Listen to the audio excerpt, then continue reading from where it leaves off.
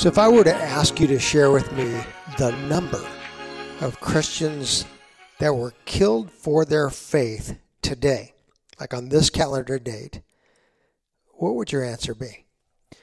So the truth is, I think most of us know that persecution and even martyrdom is a very real and present thing in our world today. We hear about it from time to time. We're listening to or we're watching the news and we hear, hey, here's a pastor and he's been arrested overseas. He's been put into prison because of his faith. Or we hear about a youth group from American church that's traveled abroad for mission work only to be persecuted for their so-called insubordination to authorities. Or we might hear about a radical Islamic group claiming responsibility for killing an American couple who they branded as infidels. So I don't think there's any doubt. We're all aware of persecution. But do we know the numbers? So would it surprise you if I told you that today, on this very ordinary day, some 13 Christians were killed because of their faith? Or would it surprise you if I told you that in addition to this, on this very ordinary day, 12 churches or church buildings were defaced or destroyed? Are you aware that today 12 Christians have been unjustly arrested or imprisoned and one other was abducted, all because of their faith? On every ordinary day, persecution goes on because of faith. It goes on a worldwide scale, and it's been going on. I think we know this for a long time. So on today's podcast, I want to begin a conversation centered on the topic of persecution. In a very real way, I believe that our narrative in the 8th chapter of Daniel is going to take us there. While there's no way, of course, utilizing this medium, a podcast, to thoroughly address the multitude of issues associated with persecution in our world, I do want to come around several questions as well as challenge each one of us to think about if and where persecution might fit into your life as a Christian living in these times. So first, I want us to think a little bit about distinctions. I hear a lot of people use the persecution word these days. In fact, I was talking to an individual this past week and he was pretty upset about our state school board's handling of sex education standards in our public schools. I think that's a hot topic across our country today. So in the course of talking, this individual made the comment that they believed that we as Christians are just not being heard when it comes to how we would like to see our children taught. And I think somewhere in the conversation, this individual said, and this isn't a direct quote, but I think he said something like this: I believe that Christian children and families are facing persecution in our school system. But are we?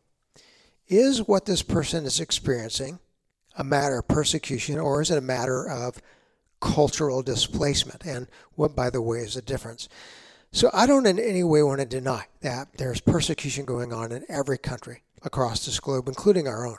But I do think we have to be careful about how we utilize the term. So we're going to talk about distinctions. Then I want to move on to what I'm going to call, for the purposes of our podcast, the 3 P's of persecution. The first P is perpetration. Like, where does persecution have its origins? And by the way, how does our answer fit into the grander narrative of Scripture? Second P is purpose. Here the question is, what is the purpose of persecution? Of course, it depends on the vantage point you take, and we'll get into that. Then the third P is power, looked at through a biblical lens. What power does persecution have? Now, I believe this topic's going to carry us through the next couple of weeks, but I want to dig in today. So let me tell you that one of the things that first started me thinking about this topic is actually a book by Todd Nettleton. It's published just last year. The title of which is, quote, "When Faith is Forbidden, 40 Days on the Front Lines with Persecuted Christians," end quote. If you don't know the name Todd, the author of the book, he's part of an organization that I have high respect for. It's an organization called the Voice of the Martyrs. This organization was founded in 1967 by a pastor named Richard Wurmbrand, who himself was actually imprisoned for his faith in communist Romania for a period of over 14 years. Through the voice of the author of Hebrews, Richard tells his story. He says he became burden for the persecuted. Hebrews 13:3 reads, "Continue to remember those in prison as if you were together with them, and those who are mistreated as if you yourselves were suffering." So over the years, the Voice of Martyrs has tried to do just that. It's served the church by making all of us a lot more aware of the presence of persecution in our world on a global scale, as well as providing avenues through which it becomes possible for you and I to serve individuals who are known to be in a persecuted state. So in this new book, Nettleton, who serves as chief of media relations for the organization, what he does, he conducts face-to-face interviews with Christians who have endured persecution in more than 30 different nations. This includes a Christian pastor in Iraq who has survived not one but several assassination attempts. It includes a Chinese Christian woman who calls herself a person who spent 6 months in prison. She calls that a wonderful time in her life. So as I read Todd's book, I have to tell you, there's one story, though, that really struck me hard. It's not a pretty one. And I'll warn you up front that it may get inside of you the way it's gotten inside of me. The story took place in Afghanistan. Open Doors, another nonprofit that works in the space of persecution, says that Afghanistan is the #1 persecuting country of Christians in the world. So in this story, a group of Muslim extremists, jihadists, they had developed this technique by which they were seeking to convert Christians to Islam. Now again, this is horrible. In fact, part of me thought, I don't know if I should share this, but I want to, because I think it leads to an important question. So the technique the jihadists developed is that of kidnapping entire Christian families. Once kidnapped, the jihadists systematically will rape and abuse the women of the family, adult and children, in front of the men that are part of the family. They then remove the women from the room, the ones they've held in captive, and they begin to speak directly to the men. And I'll tell you, they promise to kill every female member of the family unless conversion to Islam takes place. Now, listen, I know that the enemy of our souls is without any remorse at all. He's a liar and he is a murderer. But I hear this story and it just breaks me. It shatters everything inside of me. And I find myself wondering just how sick, how demented can people become? So here's why I share this story. I think it raises a question that goes to the heart of our topic today, namely the question, what is persecution by definition? What is it? A couple of weeks ago, I was reading an article that I think stirs this question to a point of distinction. The article was about the loss of cultural influence on the part of the church. The article is written by John Lindner, the director of external relations at Yale Divinity School. It's a really great article. In it, Lindner traces actually a 100-year history of mainline Protestantism in America. So it's his contention, and I think there's a lot of merit to this, that mainline Christianity has lost its place of dominance in American culture beginning already in the 1960s. Prior to this, and particularly in the 1950s, Protestantism wielded enormous influence in American life. Christianity, its ideas, its morals, its values, all really took a prominent seat in the public realm of politics, law, cultural expression, particularly within the arts and media. But no more. Today, we live in a pluralistic culture where Christian teachings and values are sometimes suspect, often coming under fire. I'm going to try to put this in my own words. It just strikes me that in the year 2007, Dan Kimball wrote a book titled, "They Like Jesus But Not the Church." If you'll remember the book, Kimball touched upon the fact that in our pluralistic world, the church, the Christian church, is often seen as archaic, and its efforts to shape a Christian American worldview viewed as colonialistic, and unwelcomed, and increasingly so. That was 2007. So let me say this. I really believe that if Dan Kimmel were to write his book today, 15 years after its original publication, it would actually need a new title. The old title is They Like Jesus But Not the Church. The new title, just given the acceleration of cultural change that we've experienced, might read, They Dismiss Jesus and Hate the Church. So as more and more Christians reach a point of recognition that the Christian voice is no longer prominent or influential inside a culture, what's our response? And I think we know there's actually a variety of responses. Some in Christianity really have kind of felt like we need to withdraw from culture, kind of separate ourselves and become, more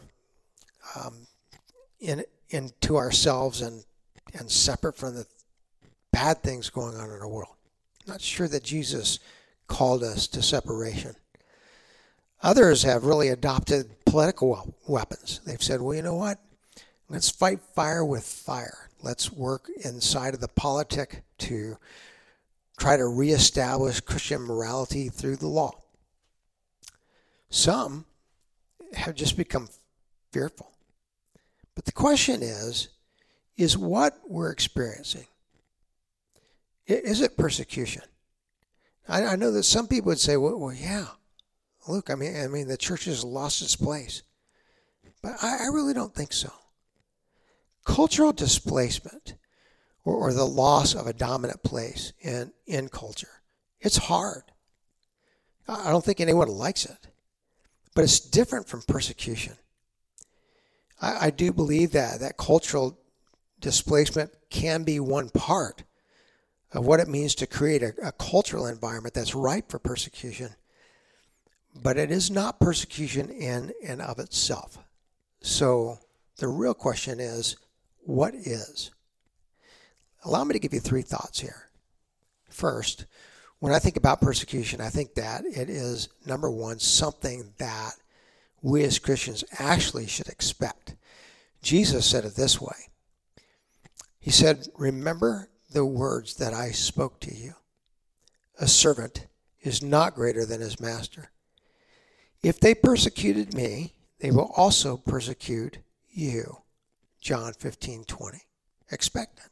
Strikes me that as Christians move from a place of cultural influence to a place of cultural displacement, there's almost a sense of surprise at the level of pushback against the ways of Jesus that come from the world.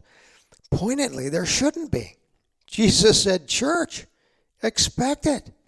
As I read the scriptures, I believe that we will see an increase in both the frequency and intensity of pushback and actual persecution that goes on against conservative and traditional Christianity. Secondly, what is persecution? Well, it's something that's precipitated by and because of belief in Jesus and, of course, the engagement of his teachings. If I can say this simply, not all of the pushback that I receive as a Christian is actually persecution. So sometimes it's harassment or strong disagreement. But when the pushback happens as a result of my belief or my practice of Jesus' teaching, now it becomes persecution. Third, I believe that persecution takes on really a number of different forms: verbal, physical, and penal. In the Old Testament, the Hebrew word for persecution is radap, traditionally translated as to pursue. Is the world pursuing us? In the New Testament, 4 terms apply. Dioko, diogmas, they carry the meaning of being pressed on or harassed, while the terms thalipsis and thalippo mean to afflict. There's actual affliction, either physically or penally. So as you look at these through both the Testaments, Old and New, forms of physical, social, mental, spiritual persecution, they're illustrated over and over again. And I think as we've read through the book of Daniel, we've witnessed just about every form of persecution one could identify. From the verbal harassments Daniel's enemies engaged against his worship practices, to laws that were passed preventing his practices, to physical arrest, imprisonment, and the effort to kill him. Daniel really experiences it all. But it's here in chapter 8 that we're introduced to a persecutor who will come, one who in some ways is more reflective of the persecutorial sentiments of our times, a Greek monster by the name of Antiochus IV Epiphanes. I want to take you back to the beginning of chapter 8 in Daniel's narrative. So we're going to read 5 verses today, verses 5 through 10. Now I'm going to warn you in advance, as we read this section, I want you to recognize with me that this part of Daniel's narrative is taking place within the context of a dream, a vision. And as such, please recognize with me that the elements of the dream are highly symbolic. We're going to meet up today with goats and rams, but they're not animals. They're symbols for nations and individuals who rise up within the historical periods that follow the rule of the Babylonian Empire, namely the Persians, who've already seized power over Babylon in Daniel's time, and the Greeks, who will rise up during a period following Daniel's death. So let me read these verses, and then we're going to parse them out in a way that I hope allows us to see that what God is showing Daniel has to do with persecution that will fall on the Judean world even after he is gone. Lord, we just ask for your insight as we read these verses. All right, Daniel, chapter 8, beginning verse 5. While I was observing, behold, a male goat was coming from the west over the surface of the whole earth without touching the ground. And the goat had a conspicuous horn between its eyes. He came up to the ram that had the 2 horns, which I had seen standing in front of the canal, and he rushed at him in his mighty wrath. I saw him come beside the ram, and he was enraged at him, and he struck the ram and shattered his 2 horns, and the ram had no strength to withstand him. So he hurled him to the ground and trampled on him, and there was none to rescue the ram from his power. Then the male goat magnified himself exceedingly. But as soon as he was mighty, the large horn was broken, and in its place there came up 4 conspicuous horns towards the 4 winds of heaven. And out of one of them came forth a rather small horn, which grew exceedingly great toward the south, towards the east, towards the beautiful land. It grew up to the host of heaven, and it caused, listen to these words, it caused some of the hosts and some of the stars to fall to the earth, and it trampled them down. Those words even sound like persecution. So I told you this was symbolic, and it is. So what in the world is it about? I'm going to try to simplify these verses. There's 4 primary symbols in this dream and that you have to pay attention to. Symbol number 1 is a ram. Who does it symbolize? Well, we talked about this last week. The ram is Persia, who in Daniel's immediate time looks pretty invincible as far as empires go. Persia, really for a time, it was invincible. Notice that the ram pushes itself in 3 directions, north, south, west. Each represent the physical conquest on the part of Persia of another territory. Persia was expansive, but it also did not anticipate the next symbol in Daniel's dream, namely the male goat. Symbol number 2, the male goat symbolizes what? Greece. And guess what? The goat is charging at the ram full speed with the intent to knock it down. And it succeeds. You know why? Because of symbol number 3. Symbol number 3. What is it? I'm going to give you a clue. You'll find this symbol between the eyes of the male goat. Just look at verse 5. You'll see it there. Symbol number 3 is a horn that rises up out of the male goat. Specifically, or historically, that horn stands for a Greek ruler named Alexander the Great. Listen to this.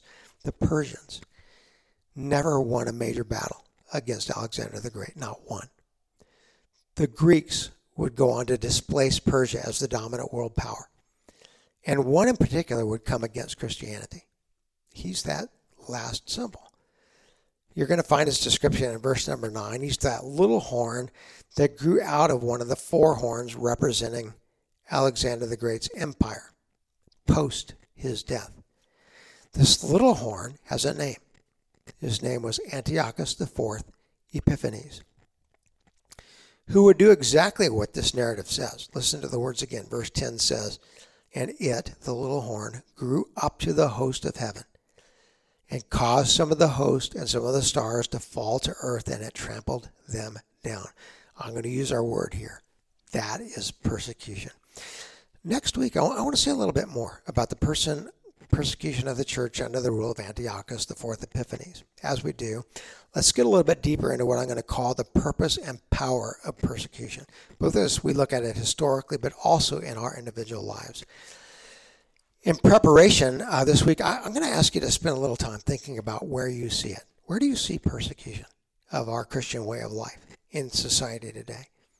Have you personally ever experienced it? What about your kids or grandkids? How has it entered your life? And more importantly, what are you doing with it? I'll just stir that up.